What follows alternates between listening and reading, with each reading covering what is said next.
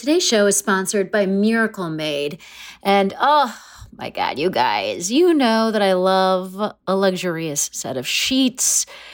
And I now have such a set of sheets because of a Miracle Made. They are bedding that has been inspired by NASA. They've got silver-infused fabrics that actually make temperature regulating a thing. So you're not like getting too hot or too cold or whatever, the whole thing that happens with your body's temperature losing its mind. Miracle Made helps with that. One of the little things that my husband particularly loves about Miracle Made is that it doesn't have as much bacteria as regular sheets because of it's infused with this silver that prevents up to 99.7% of bacterial growth. So it leaves the sheets cleaner for longer. And then the thing for my husband is that it doesn't give him acne, which is like an issue for some people. But more than all of that, it's just luxuriously comfortable and delightful, and it has that cooling feeling while also being cozy. Very hard to achieve those two things at the same time. I mean, Miracle Made, come on, well done. So here's what I think you should do. I think you should go to trymiracle.com/fakethenation and buy some sheets today. And if you order today, you can save 40% off. Use the promo code FAKETHENATION at the checkout, and you'll get 3 free towels and save an extra 20%. So there's just a lot of savings here, folks. Order today. You'll get 40% off. Use the promo code FAKETHENATION. Go to trymiracle.com/FakeTheNation. And Miracle's so confident in their product, it's backed with a 30-day money-back guarantee. So if you're not 100% satisfied, which I don't see happening, you'll get a full refund. Upgrade your sleep with Miracle Made. Go to trymiracle.com/FakeTheNation and use the code FakeTheNation to claim your free 3-piece towel set and save over 40% off. Again, that's trymiracle.com/FakeTheNation to treat yourself. Thank you, Miracle Made, for sponsoring this episode. This is a HeadGum podcast. Fake the Nation, episode 368. Hello. This is Fake the Nation, where we talk about news, we talk about culture, and where we hike up our sleeves for a third indictment. I'm your host, Negin Farsad, and if I had $1 for every time this former president was indicted, I would buy a popsicle. Today, we're going to very briefly touch on that. We'll also look at some of the conservative protests of Barbie. We'll look at legacy and missions, and finally, how to feel happier at work when quitting isn't quite an option. Today, folks, it's an all-star panel. I was saying earlier, it's one of those panels where I could just sit back and relax because I'm with the pros. Joining us for the 1 millionth time, it is writer, comedian, actor. You've seen him on stages across America. He's such a brilliant comedian, such a brilliant writer, and he's one of my favorite people. It is the one and only Benari Lee Poulten. Hey, Benari. Hey, thank you. You know what? I really just only come on the show now for the ego boost. It just makes my day. I just need an intro from you, and I'm happy. I mean, call me anytime. I am happy to deliver because I mean it, and I am so excited about this next panelist. You've heard them on the show, again, 1 million times since the beginning. They are just like one of these people that you can depend on to have the hottest of takes, the most brilliant of insights, a writer, a podcaster. I subscribe to both of their podcasts. A filmmaker, folks, just like a multi-hyphenate. It is the one and only Gabe Dunn. Hey, Gabe. Hello. Hi. Thank you for having me. I really appreciate it. Love to be back. It's funny that you should mention the intro, Benari, because actually I got the kindest Instagram message, and I can't remember who it was from, and I can't even find the message. I actually tried to look for the message, but it was recent. So whoever you are, thank you for sending this message. But they specifically talked about the introductions. Is there you're so excited about the panelists, it makes me feel excited about the show in general. And I was like, great, that's what I want. I want you to love the people I love. You are the Josh Gondelman of introductions. Oh my God. Yes, if you need an introduction, just a daily intro from Negin, and that's minutes, and that'll get you through the day. That, and then a pep talk from Josh, and now you've just covered everything. By the way, I have done one of his pep talks, which was it was an explosion of positivity on that episode. Before we get into the show, I just want to remind listeners that you could go to patreon.com/Negin Farsad. We do bonus episodes of the show on our Patreon feed, so you subscribe for very little money. You get bonus episodes. It's really fun. There was recently an episode about a dude who had pet rats, and that shit is wild. It was very interesting. And anyways, I want people to hear it because I want to know everything that everyone feels about pet rat having. I had one as a kid. Oh my God. I feel, first of all, I feel like you should have included that in some sort of introductory email when first we met years ago. Yeah, rat girl. Rat girl to trans guy pipeline. Guess what's going in the intro next time? I know, exactly. Rat person. So go to patreon.com/Negin Farsad to support the show. And now let us get into it with topic number 1. We are going to cover some dumb stuff. First of all, so the indictment.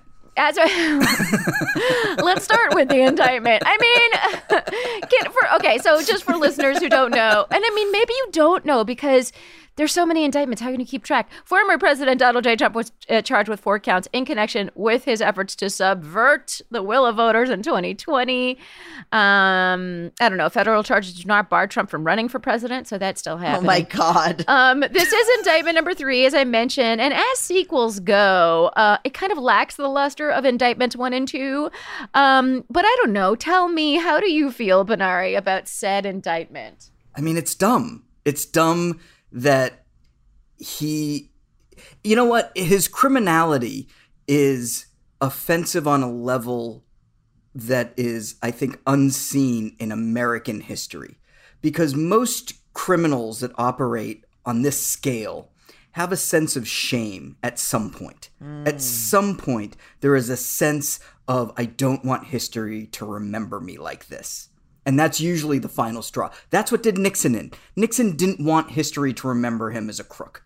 Mm-hmm. Even though he believed that if the president did it, it wasn't a crime. Mm-hmm. Donald Trump has taken, if the president does it, it's not a crime, to the most absurd degree where he's just openly doing crimes, then bragging about it. And if you look at the indictments and the seriousness of the charges, no one would ever bring a charge like this against a former president unless they have hours and hours of tape and documented verification of the man himself saying, I'm doing crimes. I'm doing this. I know they're crimes. I like that they're crimes, and I'm going to go do it. And the overthrowing of the government, subverting democracy, subverting the will of the will of the voters. You know, he proudly is doing that, and he can't even claim that he didn't know about it because people said, hey, you can't do this. And he's like, yeah, I can. And so, and to get to the state of mind, well, maybe he thought that they were wrong. At some point he says, yeah, I just want to do it. Anyway, I know it's wrong and I want to do it. So like this guy has checked every box about being a criminal where at some point, like, that's it. It's just breathtaking. Yeah. It's funny, Gabe, there's like handwritten notes from Mike Pence about Trump's relentless goading. You know, there's the indictment accuses Trump and his allies of exploiting the disruption caused by supporters with the attack on the Capitol to further spread claims and persuade members of Congress to further delay the certification of votes. Basically, the entire thing is about like all the stuff around January 6th kind of boils down to he was trying to get in the way of Congress doing its job, which is a criminal. Yeah. Gabe, how do you feel? I mean, it's wild that you could still run for president while under federal charges, but it's just this continued frustration of like, it doesn't matter. It doesn't matter. Yeah. The people that support him will support him. It doesn't really change anything. Nobody is, I think anybody who's like a hardcore Trumper isn't going to like change their mind at this point because they believe the government is against him anyway. It's really bizarre. Like, it's just this bananas thing where like, I I'm 35. Like, I remember, Howard Dean getting kicked off for screaming. Like, I remember like all this stuff that was so scandalous. And now somehow we've ended up here. Like, it's really all the stuff that they accused Hillary Clinton of is like what they're doing, or what we were so offended as a nation that, Gore and Bush and the votes and blah, blah, blah. And like, now it's like, whatever. Like, we got slowly, like abusive relationship, where by the time you're towards the end, you're like, I don't know, this seems normal. Right. Well, that's such a great point, because, part of the reason why this isn't a deal breaker for running for president is because other countries use criminal investigations to go after political opponents and prevent them from serving in the government. So, like, if you're in Russia and you want to run against Vladimir Putin, he can throw you in jail, and now you can't run for government. Oh my God! And because that's what other countries like that do. Those are autocratic, governments. And so when our founders crafted and that was a big thing back, in the time when they had kings, when they were under the king. So our founders were like, we don't want political, investigations to prevent people from serving in government. Right. So there was a good reason to do it, but that loophole has been exploited by actual criminals now. Yeah. And it used to be, as you were saying, like that it was a deal breaker for the voters, that sometimes just the investigation would be enough, or doing the crimes in public would be enough. Right. But to his base, to his supporters, this is a selling point. Yep. And that's the scariest thing to me. And it's not dissuading his base. It is, we'll see, we'll see. There's still a lot of time. But I just want to end this by talking about a fun side story where Trump, basically his PAC started out with $105 million last year and is now only $4 million left, and has been asking for refunds of money that it has been donating to other pro-Trump super PACs, because they're spending all the money on legal fees. They're not even really spending it on the campaign. So it just really hilarious to me. A little fun side note about what's happening there. Here's another piece of dumb news, or is it really important news? I don't know. As of Tuesday, we can no longer buy incandescent light bulbs. Oh, I Sorry, saw that. Tommy Edison. Yeah.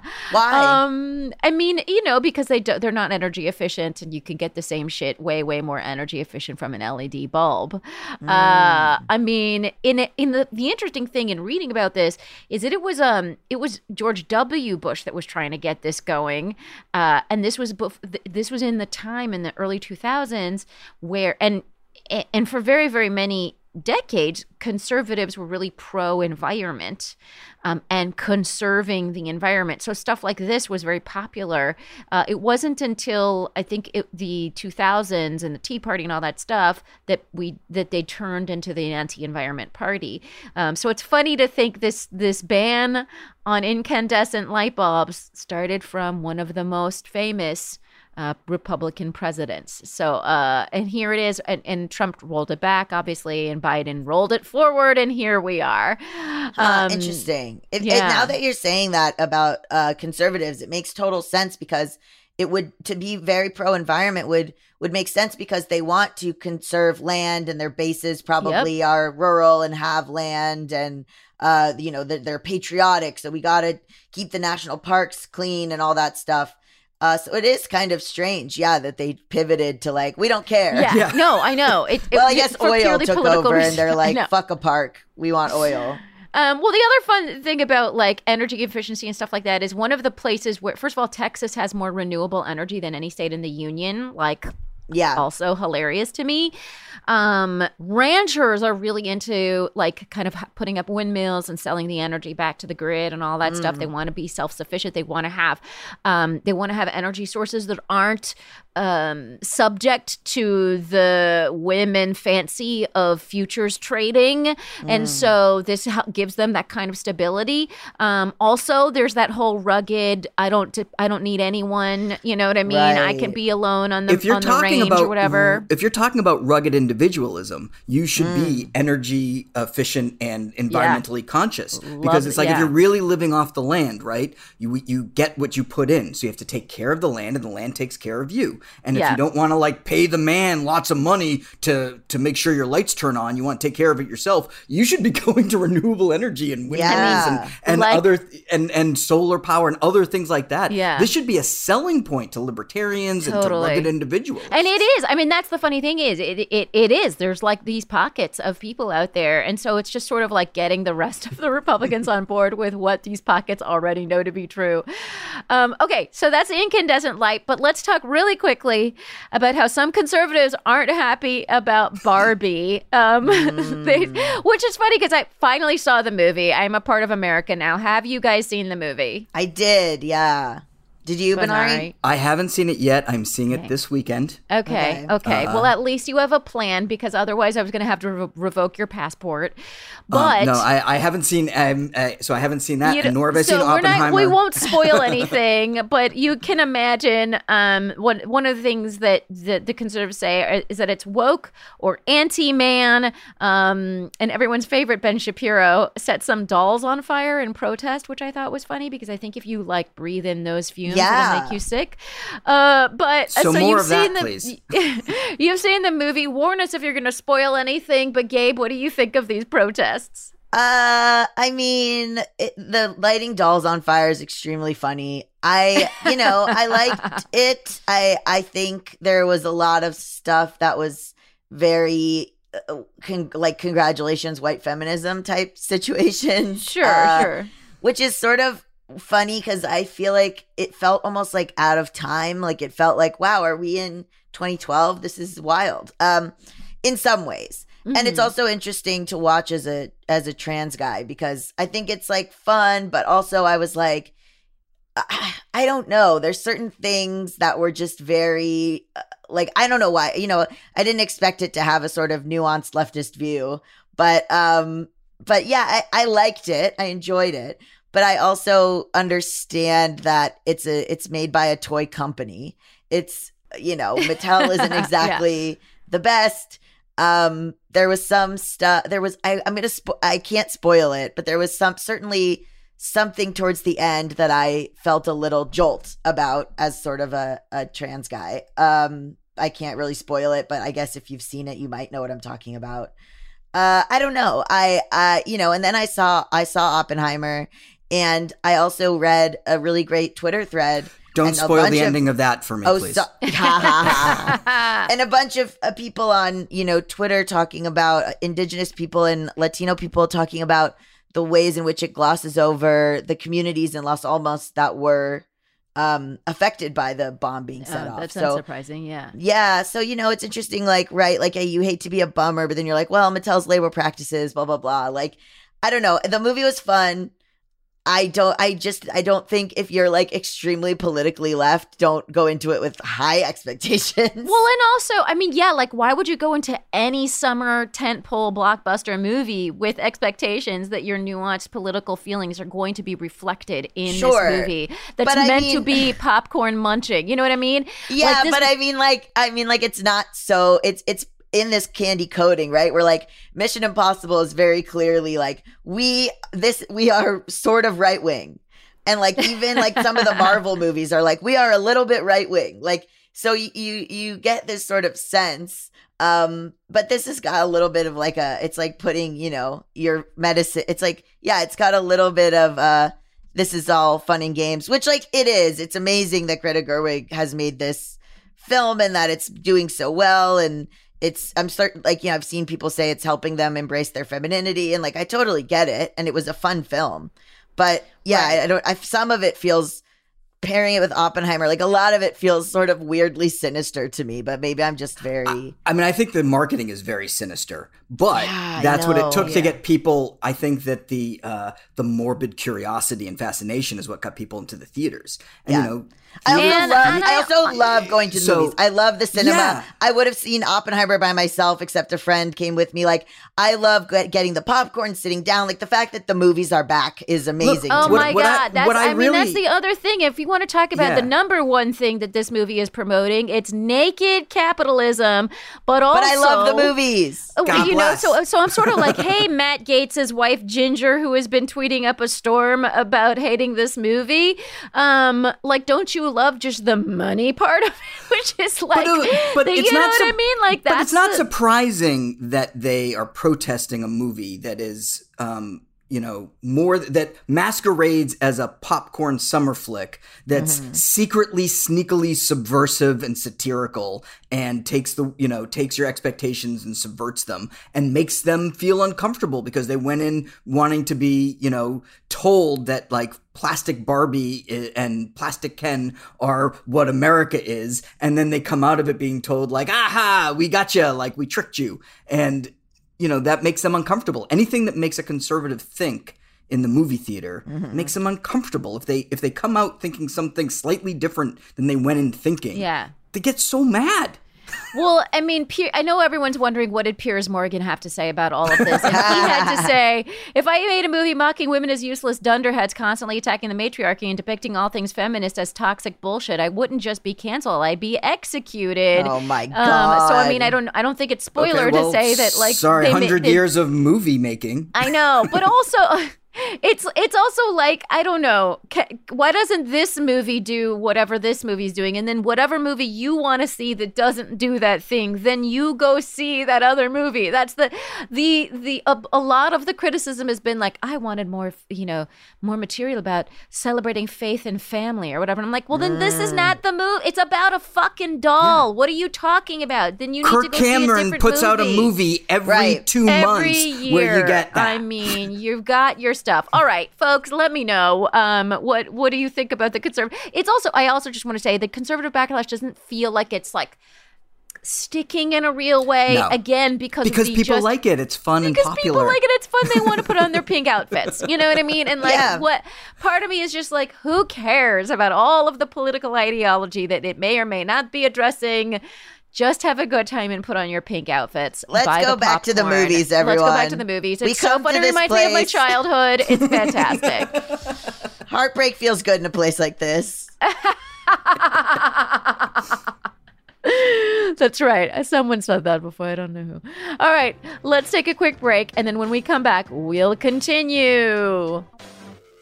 I am the type of person that has subscribed to things, and I have forgotten about those things. I have paid twice for a children's educational app, and I didn't know that I was paying twice for several months. Until I discovered Rocket Money, and because I use Rocket Money, it just showed up all these things. The thing that I was paying twice for that made me incredibly angry. Thank God Rocket Money ended that for me. It also cancels the subscription for you, so you don't have to like go through the hassle of going to that site and figuring out how to cancel. They actually make canceling very difficult. I don't know if any of you have had the experience, but I have been on a roundabout 8-exit nightmare trying to unsubscribe to something before. Rocket Money eliminates that hassle. It also alerts you to an increase in subscription price. And this is something Rocket Money did for me. It negotiates a lower price for something you already subscribe to. So like for my cable bill, it got me a lower price. And I was very happy about that. Nearly 75% of people have subscriptions that they've forgotten about, which makes me feel better because I'm one of them. But it makes me feel terrible because what are we doing? Losing that money. I don't want to waste that money. And I know you don't want to waste that money. If you struggle with these kinds of purchases, if you struggle with finances in general, Rocket Money will help you with the budgeting, help you track your expenses, help you, like I said, cancel those unwanted subscriptions. It's a personal finance app that finds and cancels unwanted subscriptions. It monitors your spending. It helps you lower your bills so you can get back to saving. I mean, me and my husband have been on the warpath, and Rocket Money has been a really big part of that. It has over 5 million users with over $500 million in canceled subscriptions. The average member has saved up to $740 a year using the app's features, which is, I mean, that tracks for me. So stop wasting money on things you don't use. Cancel your unwanted subscriptions. Go to rocketmoney.com/fakethenation. Again, that's rocketmoney.com/fakethenation. Save the money at rocketmoney.com/fakethenation. Achieving a gorgeous grin from home isn't a total mystery with Bite Clear aligners. Just don't be surprised if all of your sleuthing friends start asking, "What's your secret?" Begin by ordering your at-home impression kit today for only $14.95. Bite Clear aligners are doctor-directed and delivered to your door. Treatment costs thousands less than braces. Plus, they offer flexible financing, accept eligible insurance, and you can pay with your HSA FSA. Get 80% off your impression kit when you use code WONDERY at Byte.com. That's BYTE.com. Start your confidence journey today with Byte.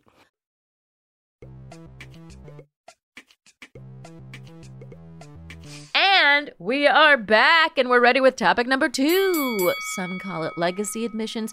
Some call it affirmative action for the privileged. It's a practice that is 100% in place in the country's most elite institutions, institutions that have an outsized role in American life. So let me just give you some data here. For example, children of alumni who are usually well off already are nearly 4 times as likely to be admitted as other applicants with the same test scores.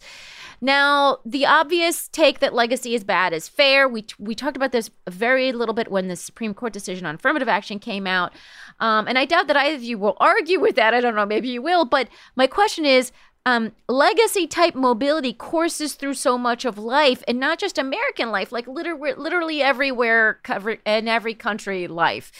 You accept people, you bring them in because you know their families or their friends. That comes through a network of recommendation, and this is for every level of working. So what do you think of attacking legacy admissions in that light?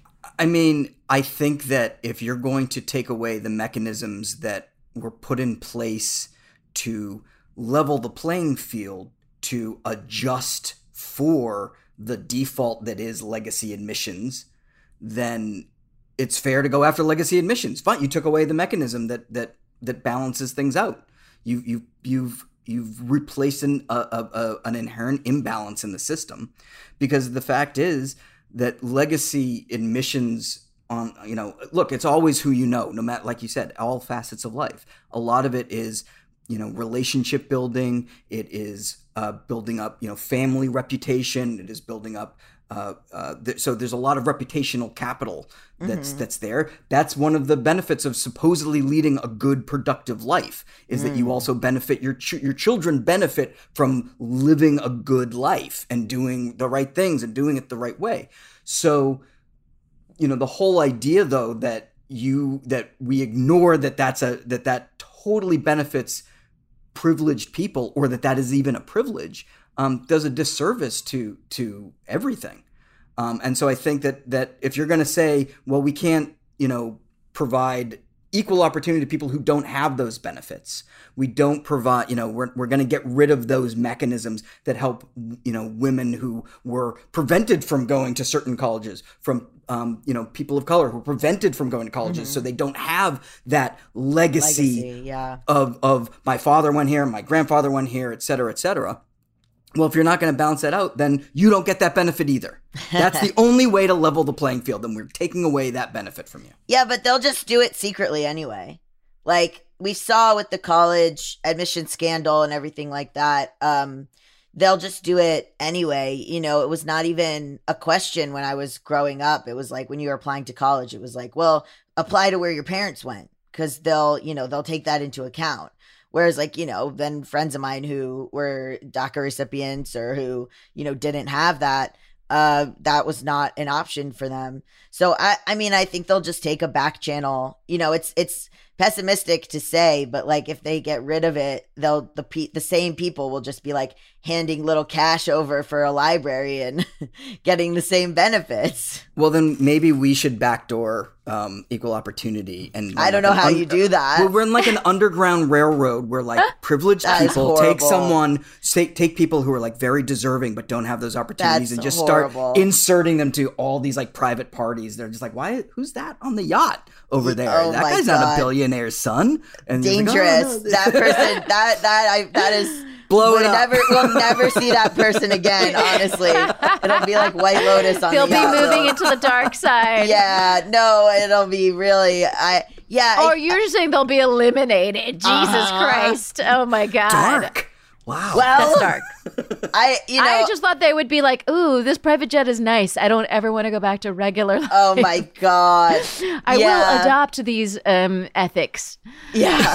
Sorry, I've gotten fam. a taste and now it's over. Yeah. I think that it was, I've never even questioned legacy. Like I've never even thought, I've understood, paying off schools and getting rid of affirmative action and all that bad stuff. It truly has never occurred to me until that, like this, because I think like when you don't grow up with that sort of thing, you just take it for granted sometimes that rich people have advantages and you're just sort of like, yeah, they do. And that I think maybe is how any sort of revolution or any sort of asking for change gets beaten out of you. Because I was just like, but that's how it works. And I just don't have it. Right. Here's another side of it, which is, what do we say to Black and brown families who are like, finally, I made it into legacy circles. Like, we've been around a few decades or whatever. My kid can't get that same advantage.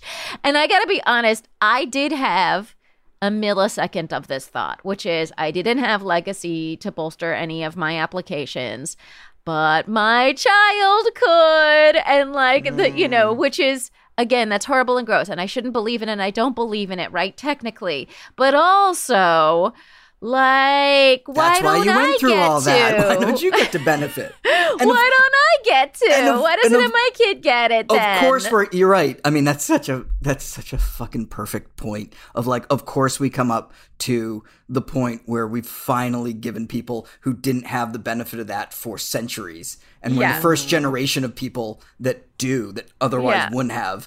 And then we're not only taking away the ladder of how they got there, but also like any of the benefit of doing it in the fucking first place. Totally.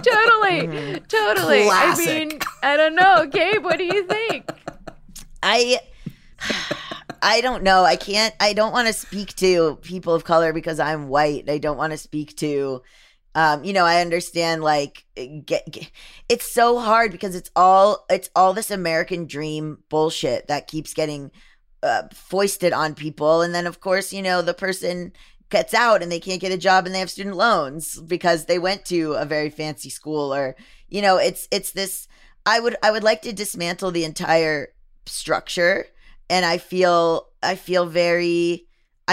there's been more and more push towards like, you don't have to do this kind of Ivy League thing. You don't have to go to this big school. But then I just did an interview for my show Bad with Money with a career counselor who talked about how people still look at where you went to school down to, and she is a Black woman named Natasha Scott. And she was talking about that, if you went to a historically Black college or university, they'll clock that on your resume. Or if you went to Harvard, they will clock that. And I was like, we're still doing that? Oh, I mean, but I have to be 100% honest. I've been in the position of hiring people. I know that both of you have as well. Yeah. And I also look, where did they go to school? It not that it determines whether or not I hire that person, but like it does say something about the fact that they completed a thing and where did they complete that thing. It is of note. It's interesting. I hope that and this is the other huge part of the problem is the culture of hiring, right? So it's like, okay, there's this culture of college admissions, but then the other thing is the culture of hiring, which is we've all grown up in the same system. Me, with the best of fucking intentions, with family who were like refugees who had to come through the system and get college degrees despite literally everything being against them. Mm-hmm. Looking at a resume and be like, oh, so they went to such and such school. Okay, noted. Because so much of everything runs on vibes. The hiring process, the staffing process, all of that is like, who do I want to work with or who do I want to spend time with? And when the people in positions of power are doing the hiring, they're going to like the people that have a similar background to them. That's really what it's about. And so if we're not diversifying the highest rungs, the problem is never going to be fixed because those people at the highest rungs are always going to default to hiring the people that are most like them, that they're most comfortable with, and that they know because they're a good guy. Right. And that's the other thing about the vibes aspect of it is schools want to create a community that's sustained over the long term. You know, they want people to feel a strong alumni connection. They want that they donate. So that they donate, so that the school continues to be supported and bolstered by its alumni over decades. Ugh. So, you know, that's the other thing that the school wants, and legacy helps them get there. So I understand from a university's perspective them being like, well, how will we make up for this gap that may emerge because people are not going to feel the same way about donating money. We all just have to collectively, as Gabe said, like, just be like, fucking doesn't matter. We don't care. We don't care. We don't care. It doesn't matter. Like, go to a good place. Go to a place that wants you.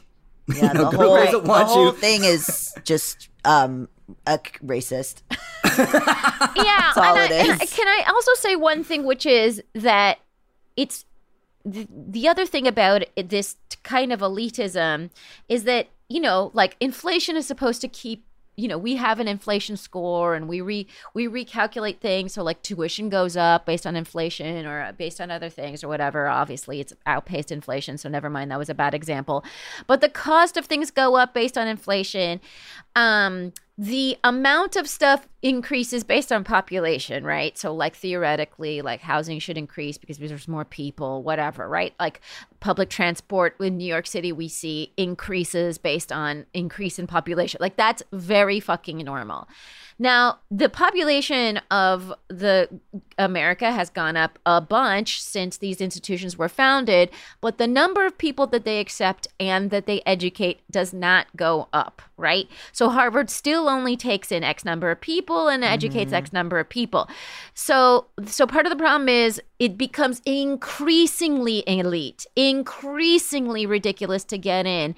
And then our perception of what is a top tier school, I don't know why this is the case, but hasn't it broadened, right? There aren't now a few Harvards. There's still just Harvard. I mean, obviously there's like, Yale and all these other schools or whatever, but like, it's like our understanding of Ivy League, I think it's called like Ivy League Plus or something, and it's just a universe of like 20 schools. Why isn't that 40 schools? Like, just numerically, it has to be larger. Our understanding of elite schools has to be larger to actually reflect that we're more numerous in people, you know? Because the elite schools want to keep it elite. Because they want to keep it elite. That's it. They want the pool, because as the pool increases, their cachet goes up because you're like, look how elite we are. We're even more elite than we were even more elite. Even more elite. I don't know. I went to school in Boston and I met kids from Harvard and they weren't that special. They weren't. Like, it would be that they were just, they were so driven to get, I think the whole system needs to be rethought because the kids that I met, they were so driven to get into Harvard. And then once they got to Harvard, I would be like, what do you want to do with your life? And none of them fucking knew. So they're not that. And they worked really hard. Either they'll come out with a bunch of student loans or they just coasted in there because of their families and their money. And then they're like, I don't know. And I was like, you guys have nothing to say. And every single person at a vocational school knows what they're going to do. So fuck off. I mean, that's the case for a liberal arts degree in general. But Harvard, no, because I went to a liberal art. The liberal arts kids at least know they want to major in liberal arts. The Harvard kids were like, well, we got to Harvard and now we'll just do business. I don't know. Like, they were not driven in the same way, I'm telling you. I mean, sadly, I know a lot of people who went to Harvard who are, in fact, extraordinarily driven, really smart. All right. And I get that they were there, why they were there. But I've also seen people, I think the thing is, no one is special at anywhere. You know? If there's one takeaway from this, it's that no one is special. No one is anywhere, special. And nobody cares what you do and where you go and who you are. And who you know. That's exactly right, Benari. That's the point I feel like we've all been driving towards. No one is special. Folks, let me know what you think. Here's my main question. Do you feel like if you were such a person to donate to your school, would you feel less inclined to donate to your school if meant that it had no bearing on your children going there? I don't know if that's a calculation people make when they donate to their schools. Let me know. I'm so curious. Hit me up And now let us move on to topic number 3. We read a piece in the Times called How to Feel Happier at Work When You Have the Urge to Quit by Christina Karen. And this headline really resonated with me because we talk a lot about having the agency to leave a job, and the discourse is always around that. Like, leave a job, you're not happy there. But the reality is that a lot of Americans face is that they can't actually leave a job, maybe not just right now. Maybe they have to do a lot of shit to prepare to be able to leave a job. So what do you do to get through it? Now, before we get into what this article is proposing, have you ever felt like you were at a job and you couldn't leave, but you needed to somehow make yourself happier there? Oh, yeah. Oh, absolutely. I mean, there were so many places that I was miserable working at that I would have to figure out how to make it at least bearable in some way. It was whether it was like having headphones on and being able to maybe listen to music or something while I was right while I like was working, little creature comforts. Yeah, it was like really, there were a lot of them that were really soul crushing. Like when people are like, it's just your job, I'm like, you don't understand, you spend so much time there. Like it's really it really affects you the rest of your life completely. And like there, my show, again, like I hate to say Bad with Money again, but like we've done episodes on quiet quitting, which is just basically doing your job, which I don't know why they gave it a new name. But also the woman we spoke to, Julia Keller, she wrote a book called Quitting. And the thing is that they were saying she's saying quitting is good, actually. But if you can't do that, you can sort of do a thing at your job, which is just do the bare minimum, make sure that you're, taking care of your mental health first and foremost, and not like feeling like you have to rush or go out of your way to do things if you're not going to be monetarily rewarded for those things. And also that it's okay to be looking for other jobs or be doing side hustles or be looking for other things while you're still in the current job. And like, I hate this idea that like, if you get caught doing that, it's like, oh my God, we're a family. How could you betray us? So like, don't get caught, but like, don't think about it as like some sort of moral failing or betrayal if you jump ship, I think that we've been taught that, and, that's why people do things and stay late for no promotion or no other reason, because people, they're so scared of confrontation or someone being disappointed in them, when it's like, it's not a family, it's a business. Benari, what do you think? Well, not to be all Negin in Paris here, but when I was in Afghanistan... Oh, he can't stop talking about his service in the military. God. And of course, my opinions are my own and in no way reflect those of the United States Army, the United States government, or, allies, real or imagined. But when I was deployed, I had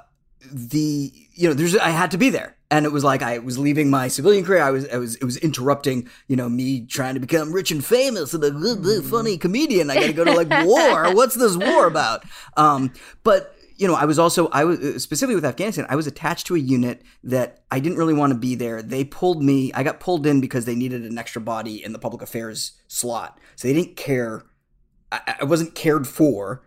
I didn't enjoy being there. I was with this Texas unit. There was a whole lot of anti-Semitism, a whole lot of racial politics going on. It was very tumultuous, and it was probably like the angriest I've been like when I was leaving. I was like, it interrupted major career movement for me. Wow, yeah. But I had to go do it, and I've come up with this with basically it's kind of like Gladiator: win the crowd, win your freedom. There was nothing I could do about these circumstances, but to prevent it from being worse or from doing, to make sure that my mental health was okay, I in the areas which I had control over, I tried to do the best I could. I got involved with as many different like programs.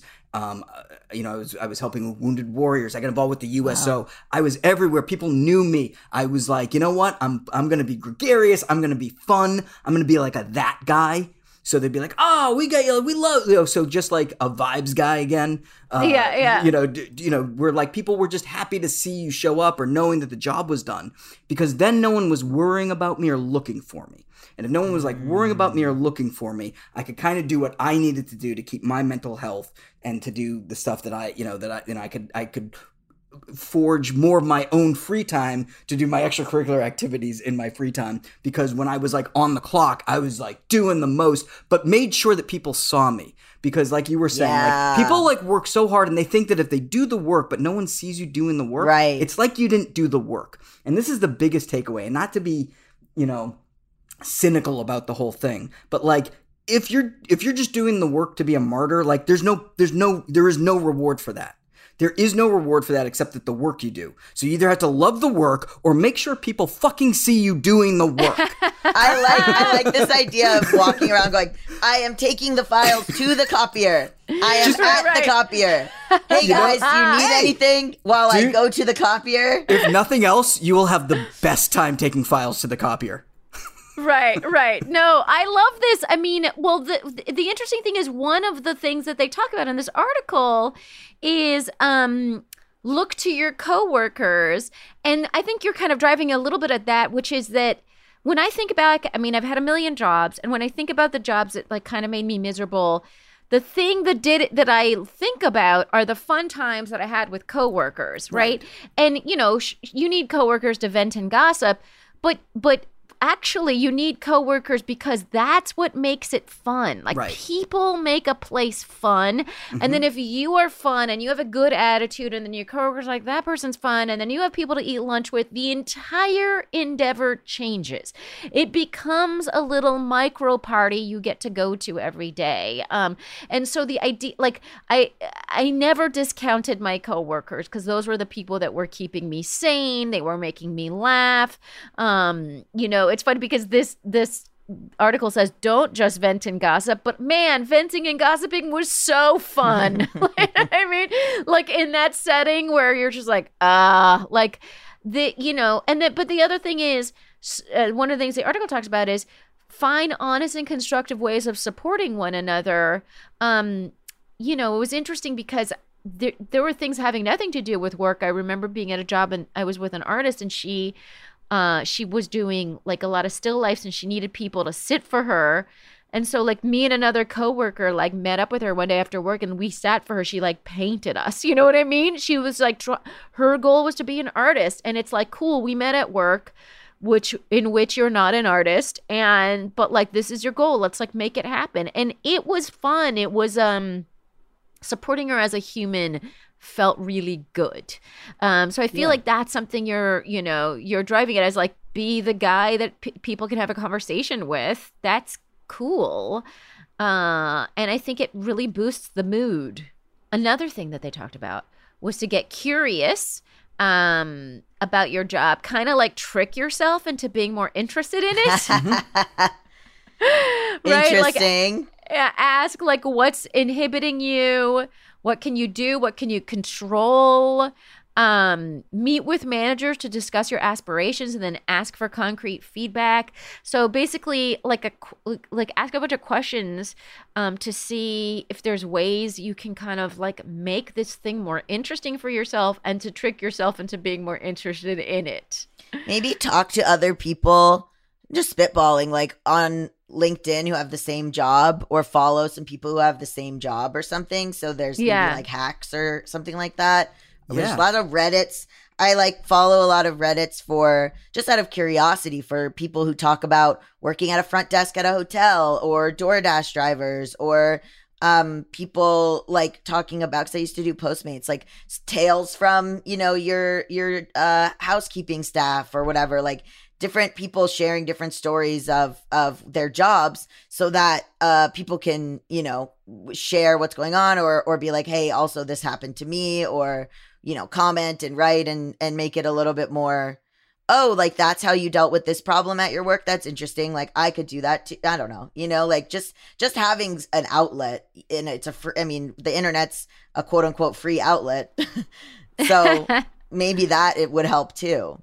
Yeah, I love that. Another thing they talk about is recalibrating your expectations. So I think this is sort of something that applies to us in this time.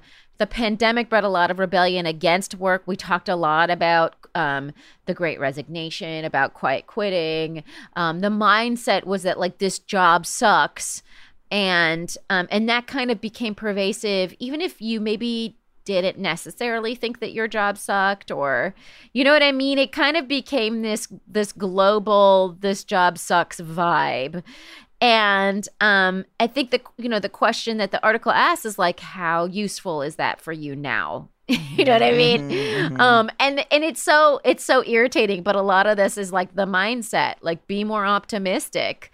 Is it realistic for you to have more expectations of this job than this job is gonna, like what is the job supposed to fucking give you, like a euphoric zen? Like that's how is realistic are we to expect that of these jobs? But I think this is another kind of point, which is for so long the job was who you were.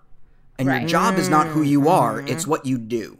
Yes. And what you do, like, okay, you might not like the job itself because it's work and you want to be doing something else, but you always have the opportunity to do the best you can at whatever you're doing. And that doesn't define you. Just because you're a data analyst all day doesn't mean that's your whole personality or your life. Right. So, like, if you focus on, like, okay, this is the job, I'm a data analyst, so I'm going to just fucking be an awesome data analyst, but I have all these other passions and I have all these other thoughts and I have other communities over here. Don't worry about your job defining you. You can define what it is to be that person in that job. And I think when you come at it with that mentality. This is how the French do it, guys. Coming back. Let's always get back to Paris. Which is this is how the French do it. All right, folks, let me know. What do you think? Have you figured out a hack to make yourself happier at work? I'm so curious to hear. All right, that is the end of the show. Oh my God. I mean, you're both a couple of my all-time faves, listeners' faves. And what I want you to do is to tell the listeners where they can find you and follow all the wonderful things that you do. Benari, Lee, Poulten, where do they do that? On whatever socials are still out there, at Benari Lee, Benarilee. As long as, I don't know, I mean, it's all burning to the ground. So, there it is. There it is. Win the crowd, win your freedom. Wow.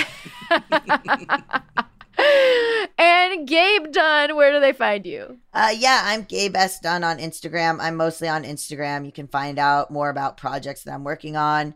One is at You and I, You and Me Film, which you can go to on Instagram. I have a podcast called Just Between Us. I have a podcast called Bad with Money. And I have a brand new show with River Butcher called The New Guys, which is it's a couple of trans guys talking about everything. So you can go to any of those. And but mostly you can find everything on Gabe S. Dunn on Instagram. I mean, I'm sure you devoted an entire episode to the fact that you're both Fake the Nation alum. Yeah, that's what we talked about. Needless to say. Yeah. That's so exciting that you have a new pod with River. Thanks. Such a fan of you both. Folks, thank you. Subscribe to all the pods that Gabe just talked about. Learn about the movie that they're hopefully going to go into production on soon. And as for me, you know where to find me and all the things that I do, but I just want to remind listeners that I'm going to be in St. Paul on August 18th. And Kansas City on August 19th. I'm going to be in Chicago. So that's for stand-up, the Wait, Wait, Don't Tell Me stand-up tour. But then on August 24th, I'm going to be in Chicago doing Wait, Wait, Don't Tell Me. So a regular Wait, Wait, Don't Tell Me. So if you're in Chicago that night, would love to see you. And otherwise, I want to thank everyone who makes the show a possibility. That's our fantastic producer, Andrew McGuire. Our wonderful theme music was written by Gabi Alter. Thanks to everyone at HeadGum for making the show a possibility. If you have any thoughts that you want to share with us, you can do that at fakethenationpodcast@gmail.com. Again, that's fakethenationpodcast@gmail.com. And we will be back in your earballs next week.